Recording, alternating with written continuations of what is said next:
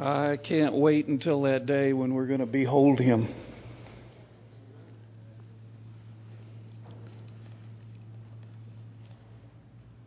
I was reading this last week about a ship. Kind of goes along with Burton's theme this morning in the Sabbath school. Except this ship was a little bit larger than Burton's. The anchors on the ship, there was 3 anchors on the ship, and each anchor weighed more than 10 tons. The ship itself weighed 46,328 tons. Big ship. Had an experienced crew of 400 sailors who had sailed the ocean many, many times in different types of weather.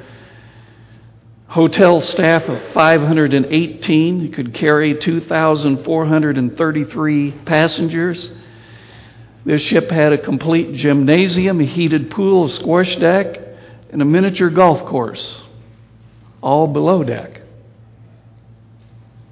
A lot of passengers were on this ship, including the man who actually was the architect that built the ship itself. It was known as the unsinkable ship. You know what ship I'm talking about? The Titanic.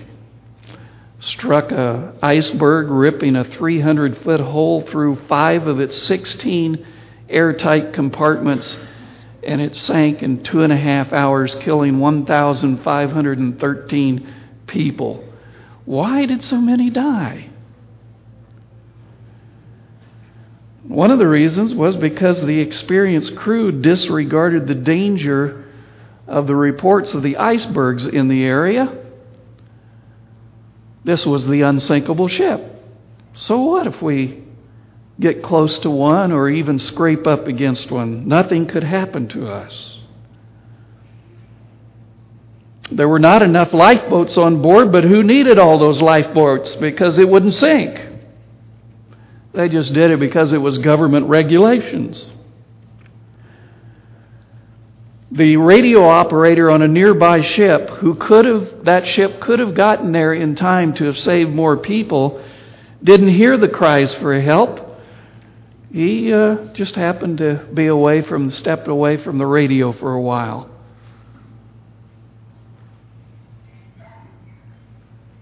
Got to thinking about that.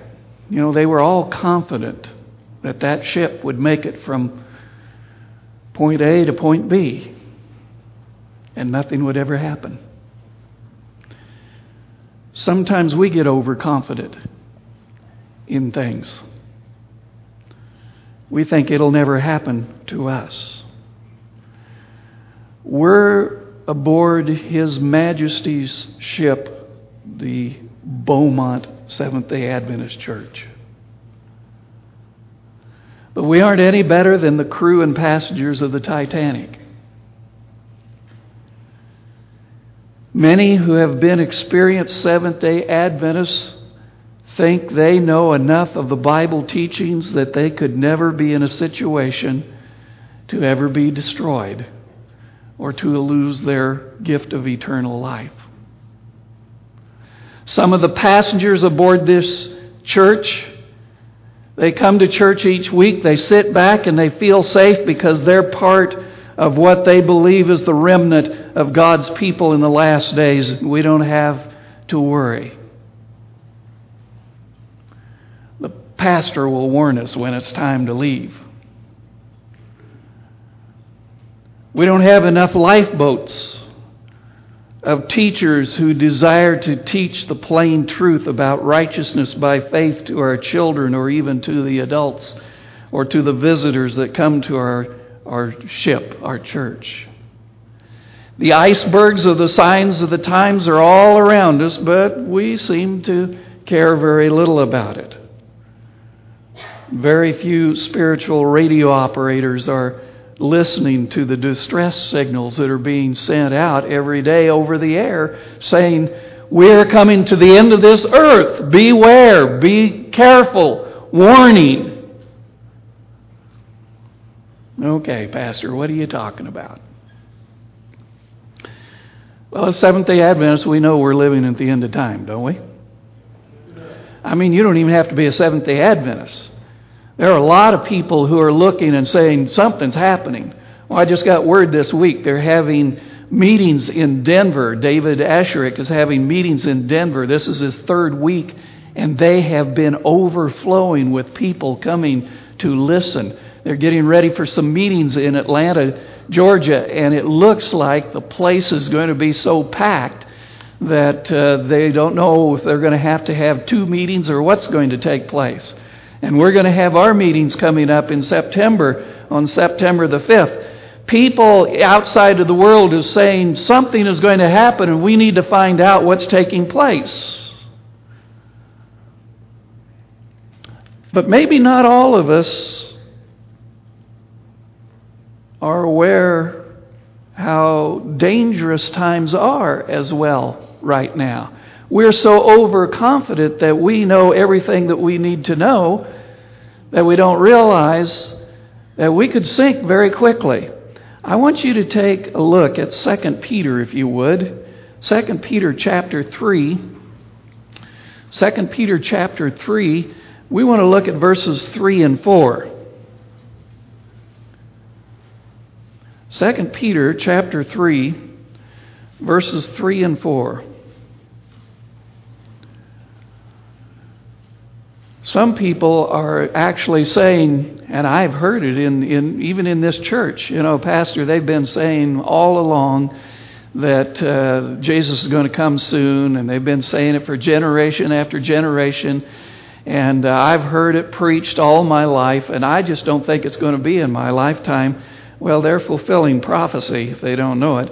2 Peter chapter 3, beginning with verse 3, knowing this first, that scoffers will come in the last days, walking according to their own lusts, and saying, where is the promise of his coming? For since the fathers fell asleep, all things continue as they were from the beginning of creation. So we have some within our own church that are fulfilling prophecy that are there who are saying, it's not going to come. It's like the ones that said to the Titanic, it's not going to sink. It's never happened. But we know that it's coming. The world knows it's coming. Just by the very fact they're saying preachers have been preaching the second coming for years and it hasn't happened yet is fulfilling the very prophecy of these words right here that we just read. But there are those in the church members who feel overconfident, and they're willing to tread on dangerous territory, the devil's territory. The thinking is, I am so well grounded in the Bible truth that I can go and get as close to the devil to listen to see what's going on, and it won't affect me. It's like saying, I'm going to take the Titanic and I'm going to steer the Titanic as close to the iceberg as I can and even scrape up against it, and it won't hurt me. I want to look at something for a moment. Susan read from Revelation 1, verses 1 through 3, that the book of Revelation was written for whom? For us, living when? At the end of time. Who gave those words? Was it John? John wrote them down, but where did the words come from? Came from the angel who got them from? Who got them from Jesus directly. So it's his words that are recorded. Don't you think Jesus knows what he's talking about? I mean, wouldn't that make sense since he is our God, that he knows what's going to take place? So it's written for us. It's a special message that comes directly from Jesus to John. He's written it down, and it comes written down for us. So since this is the direct pipeline from heaven, you would think that we should take the words very seriously. Don't you think so? Well, turn the Bible now to the book of Revelation, and let's let Jesus speak to us from his own words. Revelation chapter 12.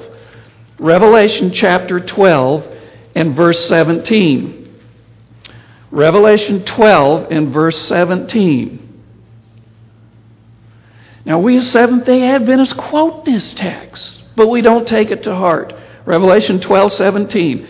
And the dragon, who's the dragon? Satan, was enraged with the woman, and he went to make war with the rest of her offspring who keep the commandments of God and have the testimony of Jesus Christ. The dragon is Satan himself. According to Jeremiah, a woman in Bible prophecy is the church. So he's out to make war. He's angry. He's angry with the church, with God's church. He makes war with whom? The remnant of the seed of the church. And the identifying trait of the remnant are those who keep the commandments of God and have the faith and the testimony of Jesus. Now let me ask you a question. Do you keep the commandments of God? Boy, it's silent in here. Working on it. The testimony of Jesus, Revelation 1, verse 2. Let's go back to it. Revelation chapter 1, verse 2.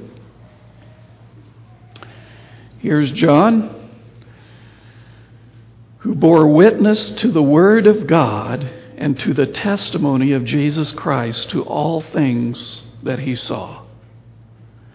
The testimony of Jesus are the words, the warning words of the book of Revelation.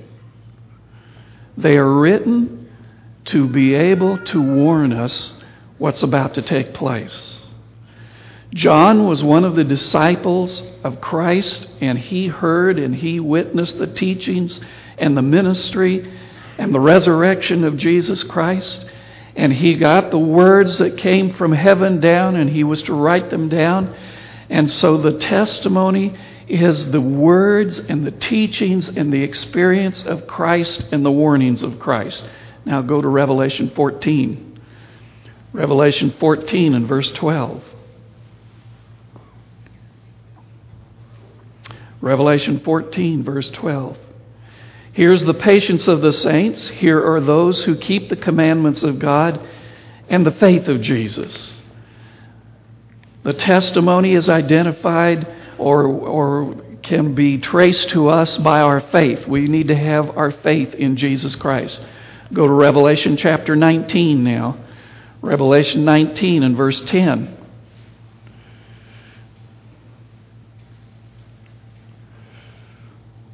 Revelation 19, verse 10. And I fell at his feet to worship him. That was the angel. John fell at the angel's feet. But he said to me, see that you do not do that. I am your fellow servant and your brethren who have the testimony of Jesus. Worship God, for the testimony of Jesus is the spirit of prophecy. The testimony of the spirit of prophecy is given by Jesus Christ. He's telling us, he's warning us what's going to take place. He wants us to be aware. So let me ask you another question. Do you believe in the gospel of Jesus Christ? Well, I hope so. Do you have faith in Jesus Christ? Do you believe in the prophecies that are given in the Bible? Do you believe in the prophets that God has given to us to give us warning? Do you realize that He's speaking directly to us and that He's giving us all of this that's going to take place so that it will help us get through what is called the time of the end? Because we believe all these things, Satan is angry and he's out to make war with you and me. He's out to get you. And how's he going to do that? That's right. He's going to attack the commandments that you keep. He's going to shake up your belief in the gospel. He's going to attack your faith, and he's going to make you doubt the very words that the prophets have spoken to give to us. He's going to try to shake you right down to the core. That is his job. That's what he's going to do. Now, how's he going to do that?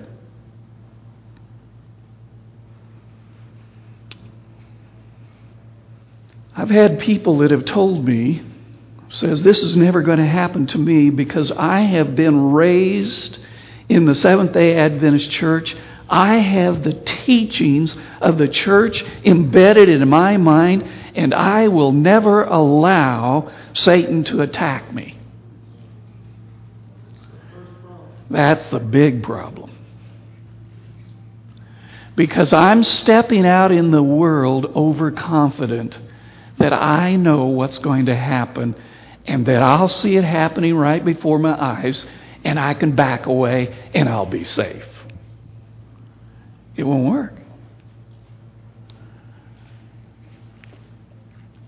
Look at what Jesus says again in the book of Revelation. Now, you do believe in prophecy, right? Okay. You do believe in the teachings of Jesus, don't you? And you do have faith that Jesus knows what he's talking about, right? Take a look at Revelation chapter 13 now. Revelation 13, beginning with verse 11.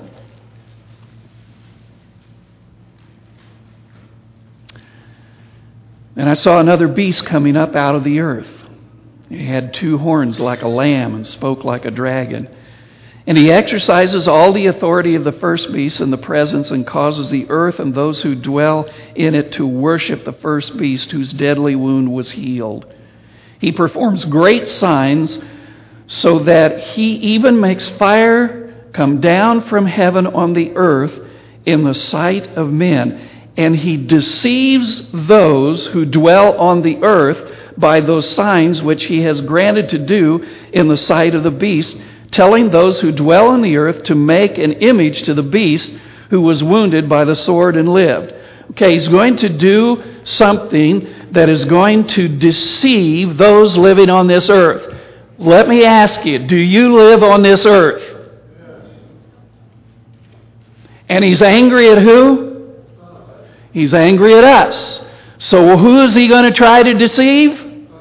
Us. Now, I'm not going to take time this morning to identify the beast. If you want to know more about the beast, you come to the meeting starting in September. But I want you to look at the following. He does great signs and wonders. He performs miracles and causes fire to come down out of heaven. And by the means of these miracles, he is going to deceive others who live on this earth. Do the words great wonders and miracles, does that ring a bell? Did Jesus ever use those terms before when he was talking to his disciples? Take a look at Mark chapter 13. The Gospel of Mark chapter 13 and verse 22. Mark 13 and verse 22. Jesus is speaking. Mine's written in red. Look what he says. Mark 13, verse 22.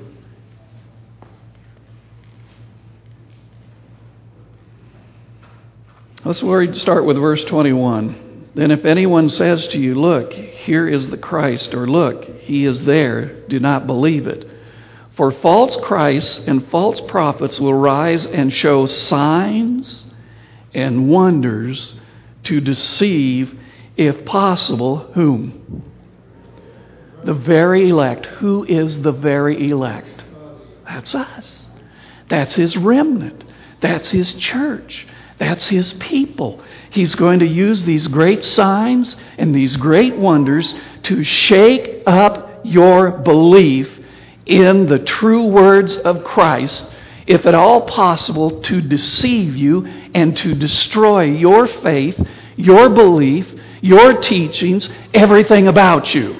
Brothers and sisters, this is serious stuff that Jesus is saying that is going to happen before he comes.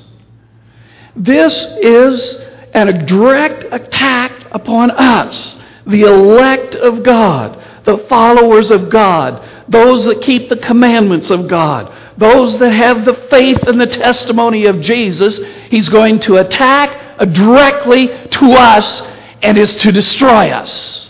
And He's warning us this because He's saying that these great signs and these great wonders are so great that many of us are going to be deceived if we don't study. The devil himself is going to attack you. So when we get so cocky that we think that we know the Scriptures, that we know the truth well enough that we can stand up against everything that the devil dishes out, Jesus says you're at risk. When we go and stand on the devil's territory, he's going to do some great things that's going to shake your beliefs and your faith. What do I mean by standing on the devil's territory? When I go on the internet and I start getting up all this thing that are taking place in the world today, and that's where my focus of attention is upon. I'm going to see where the beast is and what he's doing and what he's saying now. I'm going to see what's being taught in the churches. I'm going to see the garbage that's going on in the Seventh-day Adventist Church. I'm going to be really educated on all these things.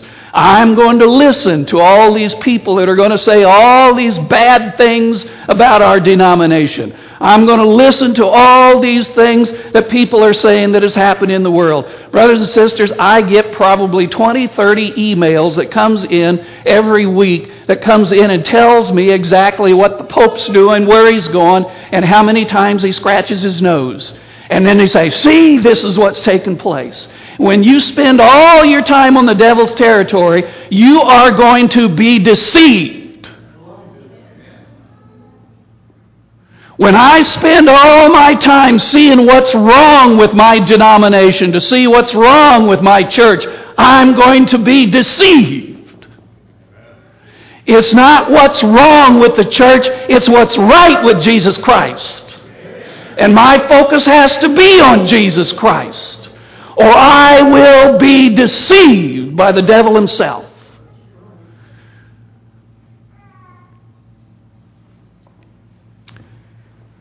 Take a look at John, the Gospel of John, chapter 15. I'm worn out. You try working with the kids all week this week, like some of us did, and then preach a sermon like this and see if you're not worn out. John chapter 15 and verse 5, Jesus speaking again. Jesus says, I am the vine, you are the branches. He who abides in the garbage of the devil and the Pope and the Catholic Church and any other church and the garbage of this is abiding in me. Is that what he said? No. No. He who abides in me and I in him bears much fruit. For without me, you can do nothing. Do you see where my focus of attention has to be on in the last days? Is not the garbage of the world, but the truth in Jesus Christ. The focus has to be on Jesus Christ. There's danger of running ahead of Jesus. The Bible says, lean not on thine own understanding. That means when I think I'm safe to tread on the devil's territory, I'm leaning on my own understanding and my own strength, and I can't do it because I cannot face the devil head on. We have to cultivate an abiding sense of our own inefficiency and helplessness and learn how to lean solely on Jesus Christ. It's the only way I'm going to be able to make it through those days. So that's where we come to the ladder of success. You want me to keep going? I can stop if you want to go eat. I was reading one of John Pauline's books. And he says, sometimes I get a little cocky being a professor, and I think that I know it all. And he says that's where he had to learn the ladder of success. The first rung of the ladder is where I am. Here's all the knowledge that I have about the Bible and have been raised up in the church and the studies that I've gone through and everything else. And so, I'm not a dumb person in the world. You're not dumb. Do you know that you as a Seventh-day Adventist probably know more of the Bible than most all denominations, people in other denominations? So you're pretty smart. So we're on the first rung. This is what we know. The next rung of the ladder is what all the people know in the United States. All the PhDs, physicists, doctors, scientists, it's their knowledge. Now, when you look at their knowledge, it's far above what my knowledge is. I don't know everything. Man, there's things in science that people know that just blows my mind. Take quantum physics. That blows me away when I hear somebody talking about quantum physics. Yet there's somebody who knows about it. And that's the people of the United States. But you know, even all the scientists in the United States and everyone, they don't know everything. Man, you got scientists in the world in the next rung. Everybody in the world, all the knowledge of the world, all the books ever written, all the things about the world that has ever been discussed, planned, scheduled, looked at, tested, and everything else is just unbelievable. The knowledge of this world over all these centuries. It's just amazing, you know, what they can do now with all these cells and cloning and everything else. It blows you away, the knowledge that they have. But then you take that, the next rung on the ladder is all the people that God has ever created in all universes throughout this vast space that just goes on and on and on forever. I don't know how much that is, but I got a hunch that those people there use more brains than we have, because all of our brains are all tainted with sin. So their knowledge is just unbelievable, far greater than what my mind is capable of understanding and knowing. And then we go up here and we think of the angels that God created. And the knowledge, I ran out of rungs on my ladder, the knowledge that these angels have, including Satan himself. Remember, he was created as an angel. He had one of the highest positions an angel could ever have in heaven. He was a covering cherub. He could do things that is just unbelievable. And he's way up there in knowledge, far greater than what I am down here. And I think that I can tackle him. And I think that I can know what he's going to do because I have a knowledge in my sinful mind about Bible, and that's it. And I can walk on his territory. He can do things I could never ever think of doing. And I think I can watch and know when he's going to make his move to get me. He's out to deceive the very elect. He's out to destroy the remnant of the church. He's angry with the church, and he's going to use signs and wonders that is just going to blow us away. And I don't have a chance against him. I mean, all it took was when Jesus was in his tomb and they had it sealed and this big rock placed over the tomb and had all these Roman soldiers with all their weapons, these trained individuals, that their order was to guard that tomb and don't let anyone in and don't let anyone out. And one good angel comes down and sits on the rock, and those guys just, boom, just fall down like dead men to the ground. No power against one good angel. And I think I have enough biblical knowledge to stand up against one evil angel, let alone one evil angel, 1/3 of the evil angels that were cast out of heaven. You think I could stand up against them? There's no way. Their knowledge is far greater than my knowledge down here. But there is one that is greater than the devil himself. And it's Christ in me. I can do nothing without Christ. He is the only one that can defeat the devil. That means my focus of attention has to get off of the garbage and get on to Jesus Christ. That has to be the focus of my attention in the last days. I not only have to keep my focus on attention upon Jesus Christ, but I am to share Jesus Christ with others. If I am not willing to share Jesus Christ with others, I am treading back on the devil's ground. Because when I share Jesus, my faith in Him increases.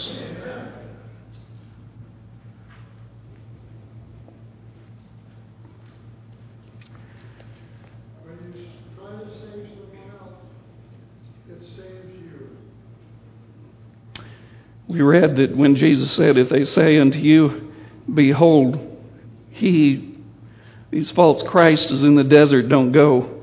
He's in the secret chambers, don't believe it. In other words, stay away from the temptation to peek at what the devil's trying to do. We already got enough garbage in this world. We need Jesus Christ. There are tapes that go out that says all the bad. There are sermons that go over the internet that says all the bad. There are bad camp meetings that are supposed to come in and preach Jesus Christ, and they preach everything so negative that you walk away so heavy, you wonder, is anyone going to be able to make it through? All these people are treading on the devil's territory, and some think it's their mission to reveal the devil's scheme in the world and in the church, and we're commissioned by God to share the everlasting gospel, not the everlasting garbage. We're walking in dangerous territory, and our faith and our beliefs and our convictions are going to be shaken to the core unless we begin to focus on Jesus Christ, to spend time sharing the everlasting gospel, to spend time in the gospel itself, to stay away from the things, the peoples, the books, the videos, the internets, the sights, the sounds, the feed-only error, and of those things that distracts us and keeps us from our relationship with Jesus. I know some people in the churches spend more time reading the garbage that they don't read the Bible. And then they say, I've got the strength and I know what to do. I guess that's why in the book of Revelation, many times, remember this comes from heaven, many times Jesus is saying to us, he who has an ear, let him hear the words of this prophecy. It's about time we start listening to Jesus and quit listening to the garbage.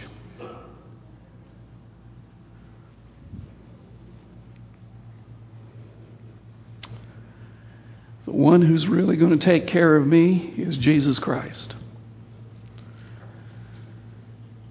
And I don't have to worry about what the devil does. He can throw all his signs and wonders that he wants. I'm not even going to watch. I'm going to keep my focus every day on Jesus Christ. And He's going to take care of me. Do you believe that? Then stand with me and let's sing together hymn number 99. God will take care of me. Number 99.